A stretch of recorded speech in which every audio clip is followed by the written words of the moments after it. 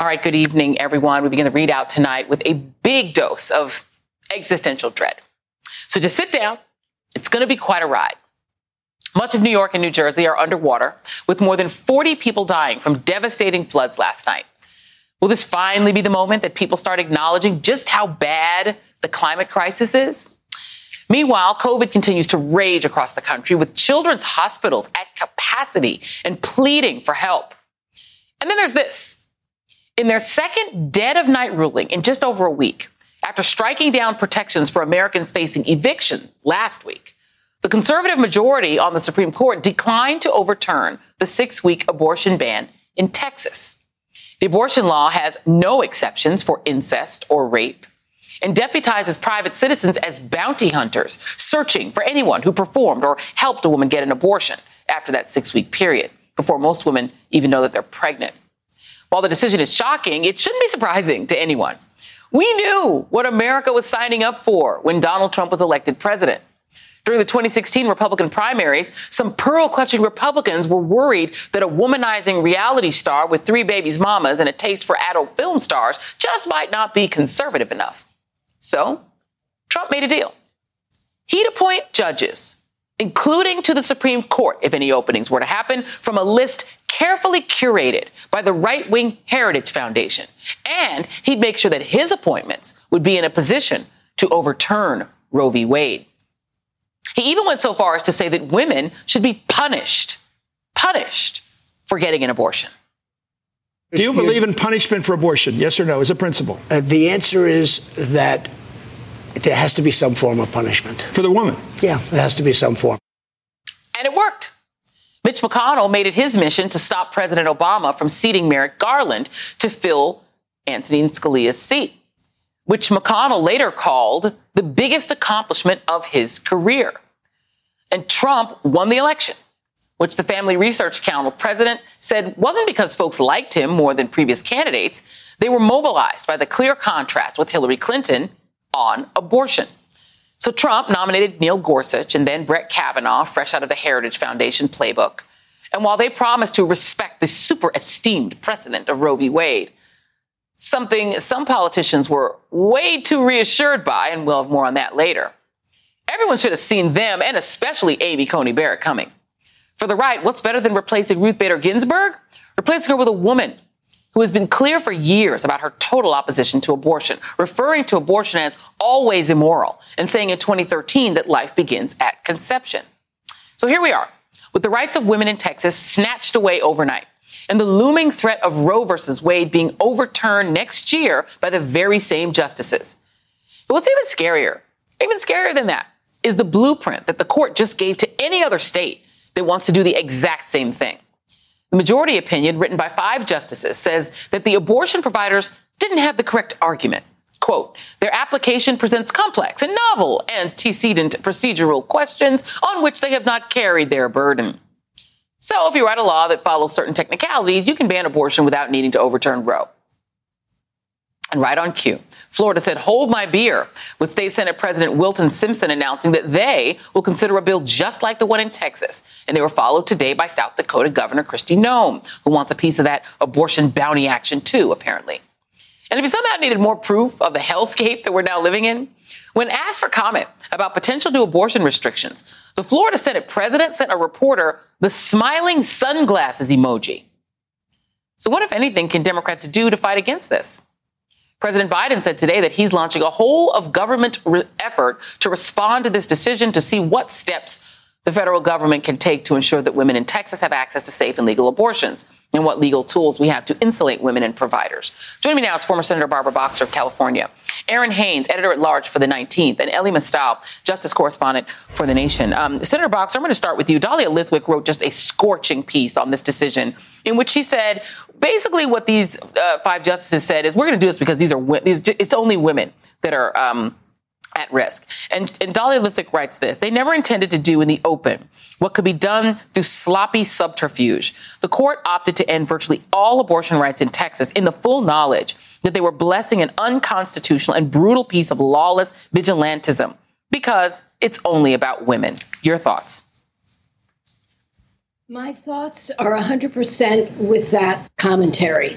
I've always believed a woman's right to choose is about respecting a woman's decision. It's up to her, however she decides. It's between her, her doctor, her partner, and her religious faith if she chooses to go that direction. Everyone has that right. And that's what Roe said. Up to viability, you can decide. I just want to say this to the women within the sound of my voice and the men who care about them. Wake up, America. This is a full-throated overturning of Roe, and I lived through the years before Roe, and I saw women suffer. I had a friend, I wrote about it in my book, who I almost lost her. Why? Her boyfriend said, here's $300, go to Mexico. And she barely came back from that. And before we had penicillin, we had thousands of women die every year. Once we had antibiotics, it's hundreds of women. Women will die if they can't afford to leave that state and that vigilante state. And it's just breaking my heart. And we have to fight back hard. You know, Aaron, I knew that the Republican Party had no use for or really respect for women, you know, when Clarence Thomas got in. But now 2 of the 9 members of the United States Supreme Court and 2 of the 6 conservative members, so 1/3 of the conservative members, have been accused of sexual misconduct. They have lifetime appointments on the court. So I think it's pretty clear the way that the right in America feels about women. So this doesn't surprise me that they would go this far. But I have to get you to comment on the vigilantism aspect of this. Because what essentially the Texas Republicans have done is they've unleashed fellow Texans on any woman that they can identify and anyone who helps her to end an unwanted pregnancy, and essentially said, collect a bounty on them. Your thoughts on that? Joy, you described that exactly right. And the lesson or reminder here is that elections have consequences. What we're seeing happening in Texas is probably the biggest example of that fact post-2016, despite the fact that women are half the population and half the electorate. So, to your point, whether we're talking about abortion or voting rights or critical race theory, you have Republican lawmakers empowering their voters to now take direct action against their fellow citizens and friends and family members. While we're arguing about whether people should have to wear masks or be vaccinated for their safety or the safety of others, that's not something that's being currently enforced. But what is in effect in states like Texas or like my home state of Georgia are laws that prevent people in long lines from being able to get food or water while they're waiting to vote, or poll watchers being able to potentially intimidate certain voters at precincts where they deem questionable conduct is occurring, right? Or people being able to sue anybody that they think is seeking an abortion or anybody who tries to help them. I mean, this is not the limited government that Republicans, claim to espouse and support. And we see now that precedent is not a priority when power is at issue. Yeah, I mean, it's limited government only in the sense that they're passing government on to individual, right-wingers and militias. They're essentially sort of creating a giant militia movement, Ellie, inside of the United States, wherein their desires as legislators, they don't even have to implement them themselves. They can empower individual right-wing, basically men, and in the case of Texas, potentially armed men, to enforce minority rule for them. That's even worse than big government. But let me ask you this question, because you wrote a piece that talked about what can actually be done about it. Because I think it's easy for us to really get depressed about Republicans doing bad things, even though they're in the minority. But the majority is the majority, and we should be able to do something about it. And the Democrats right now have power, even though, as you said, sometimes they don't act like it. Sometimes they do in Washington. What can they do about this? Look, we cannot be caught flat-footed here, because as horrible as this Texas law is, this year, 2021, has already seen more abortion restrictions proposed and passed than any other year in United States history. What changed between 2020 and 2021? Oh, I remember, Ruth Bader Ginsburg died and Amy Coney Barrett got on the court. So we knew this was coming. The states knew it was coming. The Republicans knew it was coming. And for us just now to be like, oh, maybe now we need a whole of government response. Yeah. You think like that should have already been in place. We should have known that this was coming. Look, I live in New York. OK, it is wet right now. If I was on top of my roof, kind of looking for help, I would expect the cavalry to be coming directly. Right. FEMA, Coast Guard, Operation Dumbo Drop. Somebody should be coming to get me.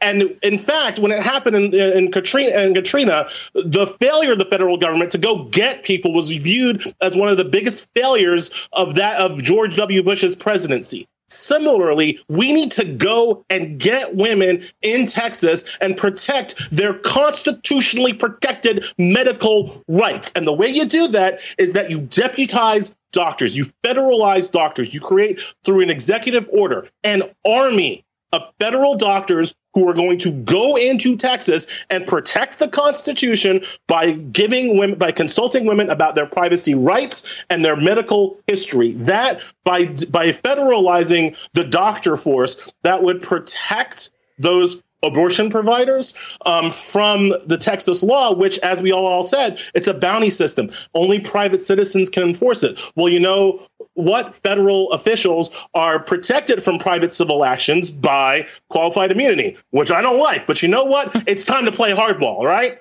This is not go high time. This is go time. So you send in the doctors. They're protected with qualified immunity. And the way you get around the Hyde Amendment, which is this ridiculous rule that the government can't spend money on abortions because apparently poor people don't get the same health care as everybody else. Fine. The way you get around the Hyde Amendment is that you make abortions free, which, by the way, they probably should be already, and you privately fund the doctors who are doing this service in defense of the Constitution.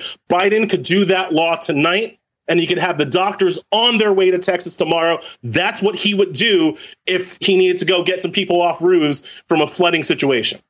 No, so this is a great idea. And that's why I was really excited to get you on today. And by the way, that is on the Nation website. So you guys should read it if you want the details. You want to reread what Ellie is saying. So, you know, you cover the Capitol Hill world here, Aaron. What are the chances, just in talking with White House officials, that they would do something like that? That they would try something like this, since they said they're doing a whole of government approach? Well, it's unclear what a whole of government approach is going to mean, right? I mean, you already have President Biden saying that the White House Council on Gender is the point of contact to look into what the administration's response can be. That you saw the Department of Justice saying that they would be examining their options. The Department of Health and Human Services, agencies like the FDA may be able to intervene or get involved here. And that is certainly what, these organizers and activists are calling for federal action, not to mention Speaker Pelosi saying that federal abortion legislation will be taken up in the House soon. And so we may see action on that federal legislation, as President Biden has also publicly called for Roe to be codified, in Congress. And so all of those levers are currently in motion, but not really sure what the timetable is. That court reform commission that could be considering, for example, expanding the court, we're not going to have that report for another month. And so we don't know, what the options are from that standpoint with a Supreme Court response. But, these kinds of measures are going to continue to galvanize Democrats. But at what cost to our democracy, Joy? I mean, I talked to Cheryl Eiffel, who says, they're playing whack-a-mole here and they can't out-legislate. These activists can't out-organize what is happening here. And this is absolutely what Republicans voted for. This is what the former president promised them. And this is what he has delivered. And this is the problem, Senator Boxer, is that Democrats are like the school student council that's like having a meeting while the building's on fire, right? Like they keep on saying, and then we'll sit down and we'll have a commission and then we'll come up with some legislation and we'll pass it through that. Their plan does not take into account the fact that the fire's happening now. There was a piece that Neil Katyal wrote, which also said that, basically pointing out that, all the Supreme Court can do is just decide whether laws are constitutional or not constitutional. They can't ban abortion. So in theory, Democrats could pass a pretty efficient piece of legislation that reverses what the Supreme Court did, that they could actually do that. And as Aaron just said, Speaker Pelosi has said the House is going to bring Judy Chu's Women's Health Protection Act to the floor. But then you run right back into the Senate again, where we get right back to Kristen Sinema and the apparent real person that really runs the Senate, Joe Manchin, saying, well, I don't think that's a priority for me. So my question to you is, if the White House doesn't act immediately, Is there any chance that the United States Senate is going to do a damn thing? Well, I hope so. All I could tell you is I hope so. If I had still been there now, my hair would be on fire. And I would be saying the following. Mitch McConnell did away with the filibuster, for Supreme Court judges. Now, that hit me right here because I defended the filibuster for Supreme Court judges, and that was the reason it still was there. He did away with it. Single shot. There are two things pending in our country today. Need a single shot to do away with the filibuster. Voting rights and women's rights.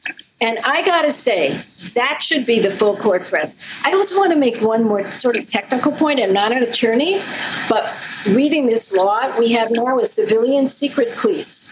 They're spying on their neighbors.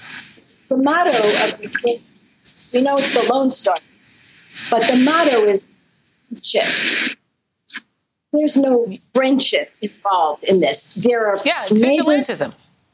It totally is. Neighbors turning on neighbors and getting $10,000 to that. So I think what has to happen now is there needs to be a very open way for a woman who is brave and strong, or several of them, to walk into a clinic with a team of support. It's kind of that approach that you talked about, sir, and just say, sue me. Sue me now. Well, something has to be done. Get this thing going to the court. Yeah, something's got to be done. Boycott Texas. Somebody's got to do something that's a little bit more radical and immediate than trying to get legislation through, because that's going to be too late. Barbara Boxer, Aaron Haynes, Ellie Mastal, everybody read Ellie's piece. It's really important. And it's a good instruction. Read it, White House. Up next on the ReidOut, historic flooding in the Northeast. Just the latest example of extreme weather. And we as a nation have run out of time to try to convince the flat earth people that the climate crisis isn't really happening. Plus, children are now dying of COVID, and ICUs at children's hospitals are nearing capacity. They're pleading for federal help. And remember actress Susan Sarandon, a progressive who couldn't bring herself to support Hillary Clinton in 2016, saying she thought Hillary was too dangerous. Well, how's that looking now, Susan, with Trump's Supreme Court taking away women's rights? As bad as you are, Susan, another Susan is tonight's absolute worst. The ReidOut continues after this.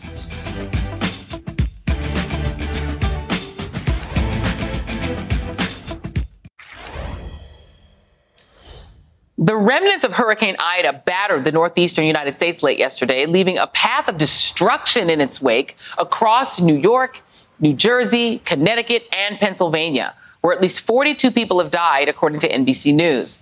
While no longer a hurricane, Ida delivered record-breaking rainfall, turning roadways into rivers, stranding passengers, and sweeping away vehicles. The storm prompted an unprecedented flash flood emergency in New York City, flooding homes and trapping residents. The city's century-old subway system was no match for the rising floodwaters that quickly overwhelmed stations and train cars, which had to be evacuated before service was shut down.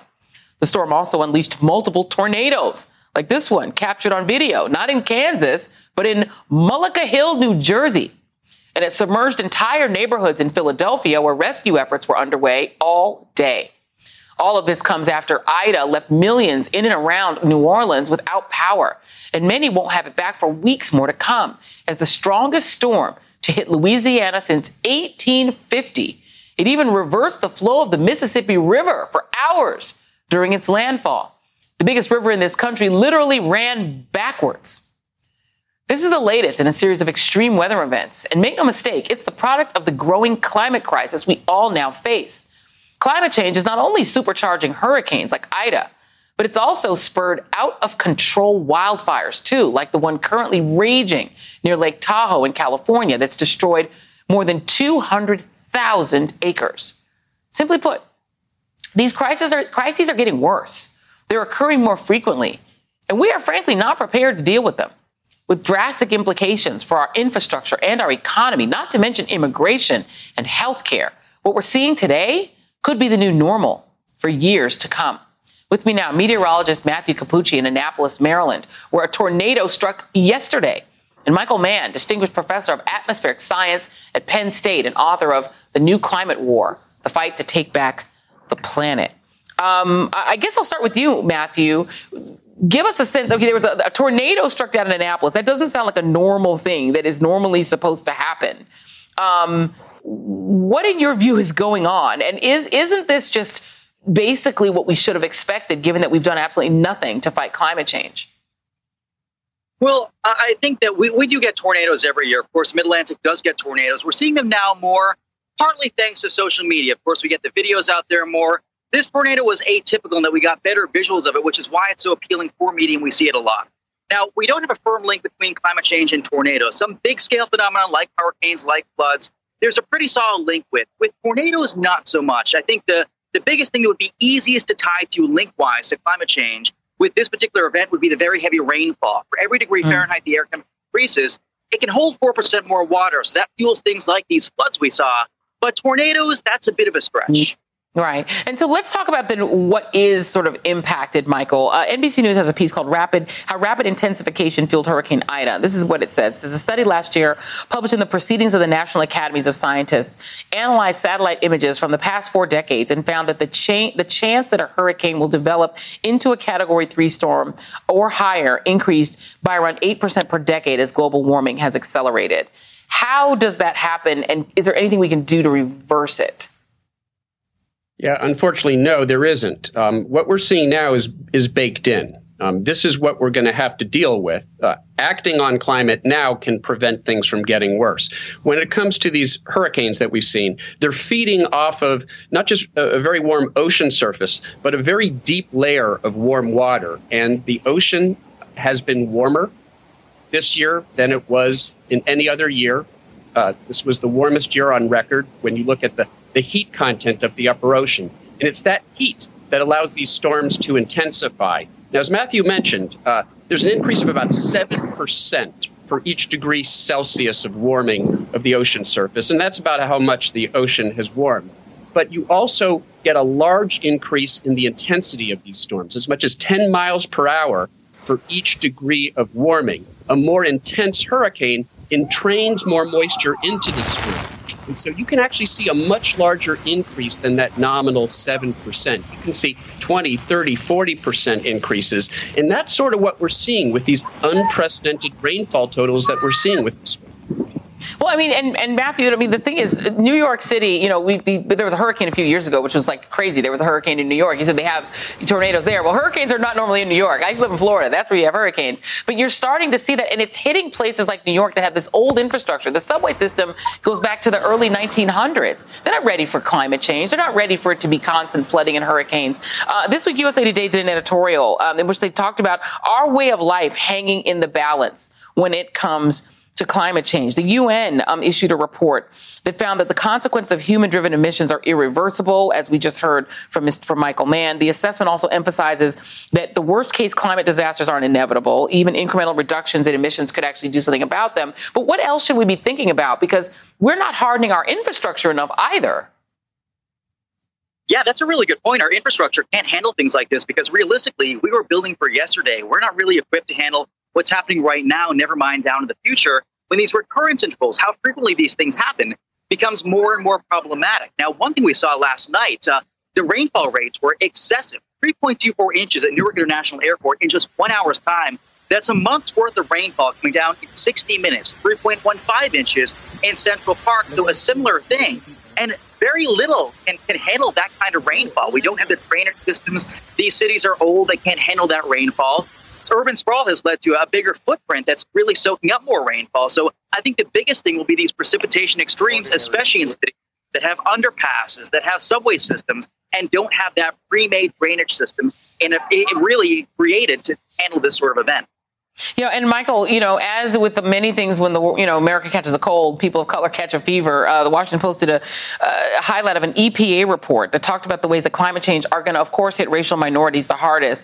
And they found that Black people are 40% more likely than other groups to currently live in places where extreme temperatures driven by climate change will result in higher mortality rates. And you see this, you know, sort of playing out across the country. Not only people of color, but people of lower income, they're going to get hit the hardest, right?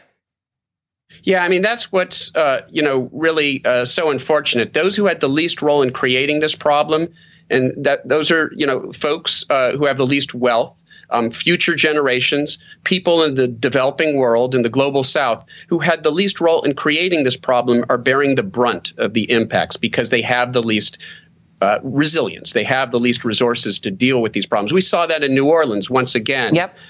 There's a very large urban population that's going to be without power, without water for weeks on end. And so, climate action is a matter of social justice. Acting on the climate crisis is acting to further the cause of social justice. And we need to see it in that framework. It impacts all of us, but it's harder on those who have the least resources. Amen. Amen to that. Matthew Capucci, Michael Mann, thank you both very much.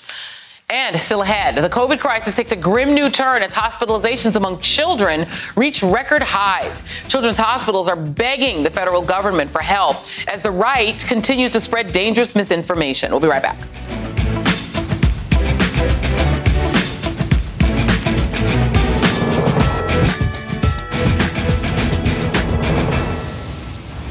Question for anti-vaxxers. Where do you stand on personal freedom when it comes to a child's right to live? Nearly 4.8 million children have tested positive for COVID since March 2020. And that whole, COVID doesn't really impact kids part of the pandemic, well, that ship has sailed. In Georgia, where the vaccination rate is 41%, a 13-year-old has died of respiratory failure due to COVID-19. And in Florida, where school children fall prey to the governor's political ambition, 2 children died within 24 hours, one of them as young as 2 weeks old. Pediatric units are so full that a group representing 220 hospitals is begging the Biden administration for federal help. Meanwhile, Children's Hospital in New Orleans, hit by both COVID and a Category 4 storm, has an intensive care unit packed with COVID patients. The New York Times reports the situation is so dire, the state called in a federal surge team of emergency responders to help. Joining me now is Dr. Mark Klein, physician-in-chief at Children's Hospital New Orleans. I read this heartbreaking piece in the New York Times that talked about what's happening where you work, and it's frightening. Tell us about the conditions there and what you're dealing with. Well, Joy, we've suffered a 1-2 punch. We've been dealing with COVID for a couple of months now, or at least this latest surge. And echoing what you said just a moment ago, the Delta variant is just a whole other animal. It's not your grandfather's COVID. It's not what we saw last year when only about 6% of COVID cases in the U.S. were children. Now a quarter or more of all of the new cases of COVID in the United States and in Louisiana are among children. So our units have had large numbers of children very ill, and unfortunately, some children are dying. As you said, we lost a 2-year-old at Children's Hospital New Orleans to COVID over the few days of the hurricane. Yeah. And so it's a terribly sad situation that we're facing. And then the hurricane on top of that, of course, put a considerable strain on our staff and our hospital. I'm sure. This is a piece, this New York Times piece, in which, you told the New York Times of the roughly 70 children admitted to the hospital with COVID-19 in August, about half were 12 or older and thus eligible for vaccination. But only one of them was fully vaccinated. Are you seeing what we've seen around the country, that the people filling up your ICUs and the children's wings are unvaccinated, either because they're under 12 or they're over 12 and just did not get the vaccine? Right. Well, absolutely. The only group in the United States that is 100% unvaccinated is children under the age of 12 years. They've not had an opportunity to take the vaccine.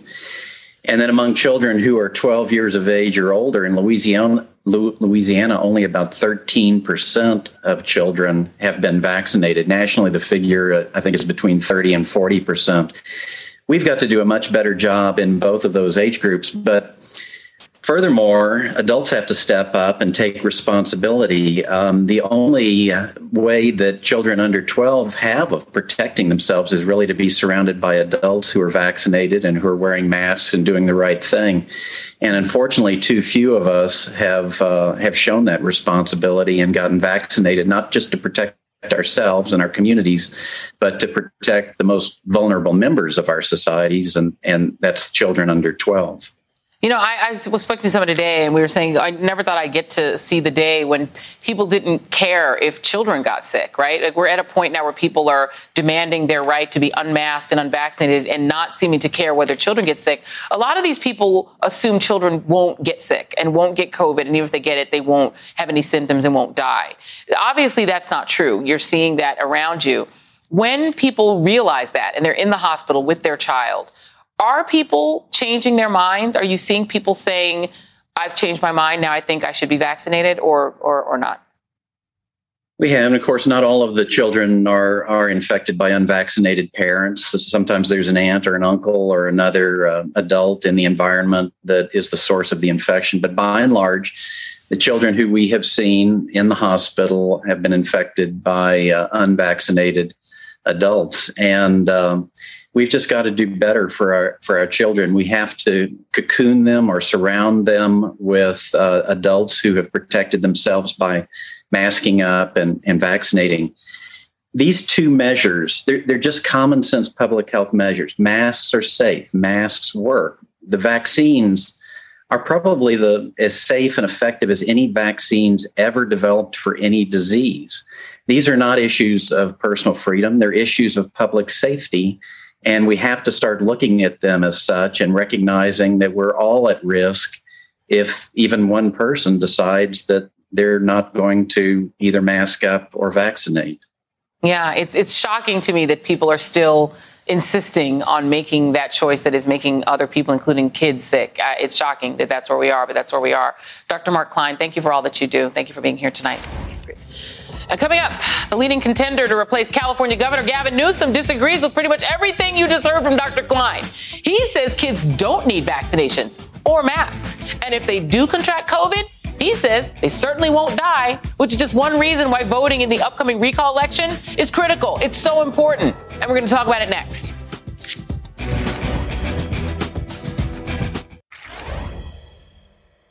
I don't believe the science suggests that young people should be vaccinated. I don't believe the science suggests that young people should have to wear masks at school. I'm not sure the science is settled on that at all. And young people are not likely to contract the coronavirus. And when they do, their symptoms are likely to be mild, and they're not likely to be hospitalized, and they're certainly not likely to die. He's not a scientist. And there was so much wrong with what you just heard. If that was just your run-of-the-mill right-wing provocateur, you might not give it too much thought. But Larry Elder, that guy, is the Republican frontrunner to unseat California Governor Gavin Newsom in the recall election that is less than 2 weeks away. This could be the next governor of the most populous state in the country. Governor Newsom is warning of the dangerous path ahead for Californians if he's replaced by Larry Elder. His model is Texas and Florida and Mississippi. And I hope people pause and just consider the life and death consequences of that decision. We have among the lowest positivity rates in America. They have the highest positivity rates in America. We have one of the lowest case rates in America. They have among the highest case rates in America. Joining me now is Congresswoman Karen Bass of California and Christine Pelosi, DNC member from California. And Congresswoman Bass, I got to tell you right now, the thing that's keeping me up, a lot is keeping me up lately, but the thing that's really keeping me up is the idea of a super Texas in California. Larry Elder being governor of California means that in theory, if Dianne Feinstein were to retire, he could replace her, probably with Stephen Miller in the United States Senate. All that could go wrong, and just unleashing COVID to run rampant through the population of 39.5 million people. How likely is this to happen, in your view? Well, that was a very frightening thought to cause nightmares. Well, let me just tell you that it is really on us, and I think we're doing well to make sure that we get people to vote. You know that the election ends September 14th. The election is going on right now. In California, everyone has a ballot. So our challenge is instead of turning out people to vote, we want people to turn in their ballots. And so it is looking good. 58% of Californians right now in the latest poll do not support the recall, but we cannot rest because the Republican voters, the ones that are anti-mask and holding the rallies and all of that, they are highly motivated, and we have to make sure that our voters are motivated. I have to tell you, Joy, that in Los Angeles, we are very familiar with Larry Elder. He's been around for 3 decades, and he has built an entire career on attacking the black community. So no surprises from us about him. Yeah, he's basically like Candace Owens, but a guy, right? Like, Exactly. So, Christine, I'm almost afraid to show these polls. I almost don't want to show them. I'm going to show them very quickly, briefly, because they make me nervous because I do worry about the enthusiasm gap. Right. The polls say that the no vote has been actually increasing, slightly increasing from March to September, that more people are against recalling the current governor, which seems like good news. But the enthusiasm poll, as Congresswoman Bass just mentioned, it's Republicans that are the most enthusiastic. They are amped up to turn California into a super Texas or a super Florida, which would essentially tank the economy of California, cause a health crisis, destroy climate change, any attempts to stop climate change. I mean, it would be a nightmare. Are you as worried as I am? Probably more so, Joy. Wonderful to be with you. And of course, Karen Bass has been leading Women Against the Recall for months now, making sure that women, particularly black women, are reaching out to their peers and urging a no vote. It's very important that we look at this polling with what Joe Biden used to say, don't compare me to the almighty, compare me to the alternative. So when it was the almighty of I hate being home, I hate being locked down for COVID, my child is in public school and now she's at home behind a computer away from her friends, the list goes on and on. Of course, compared to the almighty, sure, why not sign a recall petition? But now we have the alternative. And if the alternative is a public schools director like Betsy DeVos or judges like Alito, who just affirmed that Texas law that Larry Elder says are going to be his models for governance, then we're in trouble. So I think that's why you see Democrats being very, very concerned. And of course, this Texas law really woke up a lot of activists and a lot of women who, like me, didn't find out that we were pregnant till we were past the 6-week mark. I mean, I passed out in a yoga class and I went to the doctor a week later. I was 6.5 weeks pregnant with my daughter, Bella. Now, that was a wonderful experience for me, but I wouldn't even have a choice to have a choice if that were happening right now in Texas. And I prosecuted rape. I prosecuted incest pregnancies, which is rape by a trusted family member. These are brutal situations. And if you are saying that from the start, right after your control has been wrested from you and you've been raped, now the state is deciding no matter what, you're having that child, that is a terrible fate to put on a woman and to put on the relationship that she would have with her child. So it's really important that we remember the individuals and that we do work as hard as we can. What can we do in California? We can get out the no vote on the recall. What can we do? We can make sure that people follow the lead of Congresswoman Bass, Congresswoman Chu, Speaker Pelosi, and pass the law to codify Roe v. Wade. And we can make sure that we support President Biden if he decides to federalize a force in Texas or perhaps allow places like those 15 military bases to be places where we could perform reproductive health care services. So there are choices before us. But again, that's because we're looking at the alternative. And right. It's pretty scary. You know, what frightens me, Congresswoman, is, California, look, people who think, California is a blue state. Yeah, but California also had governors, Reagan and Nixon, and Donald Schwarzenegger wanted a recall. Like, it's not like it's impossible. The impossible is quite possible. And so I wonder if Democrats are taking it too lightly because they think, well, Larry Elder seems crazy. There's no way anybody would elect him. But he only needs like 12% of the vote. Well, we just have to remember the last election. I mean, what did we think about Trump? We didn't think that was going to be possible either. But, Joy, let me point out something, because I am concerned that this is actually the beginning of a new Republican strategy. Do you know that there are 68 recalls going on in the state of California? And this is the 6th time they've tried to recall Governor Newsom. This is just the first one that was successful. We have a district attorney who is progressive, a new member of the city council ago, they initiated recalls against them before they even had time to move into their office. So we need to keep our eyes on this to see if the new Republican strategy in a blue state is to grind governing to a halt through constant recalls. We need to reform this process because if it is their new strategy, we need to stop it dead in its tracks. Just to that point here, there are 20 states that have gubernatorial recall provisions: Alaska, Arizona, California, Colorado, Georgia, Idaho, Illinois, Kansas, Louisiana, Michigan, Minnesota, Montana, Nevada, New Jersey, North Dakota, Oregon, Rhode Island, Virginia, Washington, Wisconsin. If you don't think they're going to try it again and that this is not their new strategy, along with having militias enforce their minority rule laws, having thugocracy at the polls and people coming to the polls potentially armed to try to bully people into not voting. If you don't think this is their strategy, y'all don't know Republicans. Congresswoman Karen Bass, Christine Pelosi, who do know what's coming and are fighting it. Thank you both very much. Tonight's Absolute Worst is straight ahead. And if you guessed conservatives on the Supreme Court, you're close. But it's their elected enablers who should have everybody's blood boiling. We'll be right back.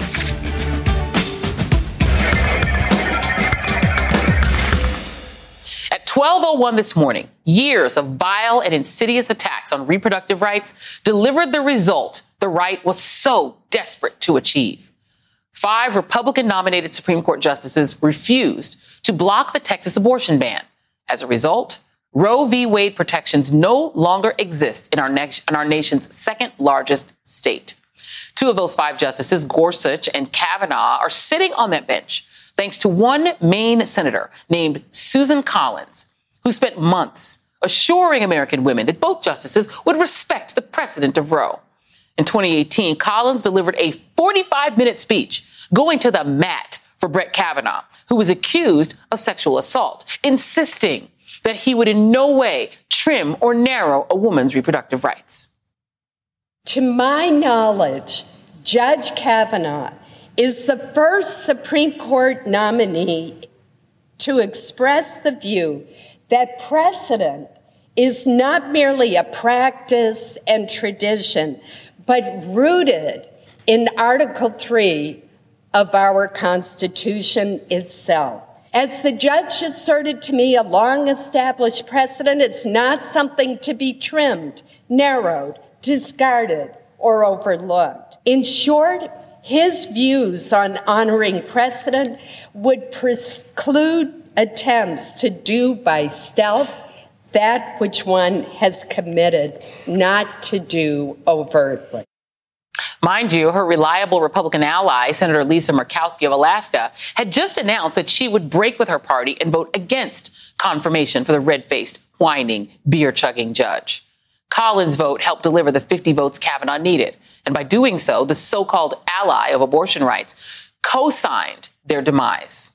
At the time, Collins was pressed by CNN's Dana Bash if she was sure Kavanaugh wouldn't undermine precedent. And here's what she said, indignant that the question was even posed. I do not believe that Brett Kavanaugh will overturn. Precedents are overturned all the time. They aren't overturned all the time. More than you have obviously full confidence. I do. You sure about that now, Susan? Want to say that again to the thousands of women in Texas where the protections of Roe v. Wade are no longer applicable?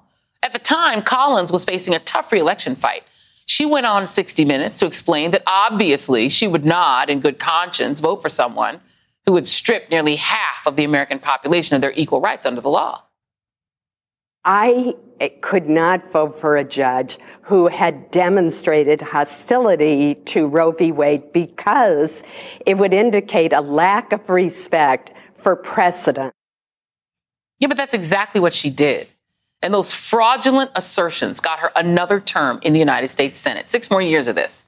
At the time, the New York Times wrote, if she's wrong about Judge Kavanaugh and he joins an effort to overturn Roe, she would no doubt be held responsible.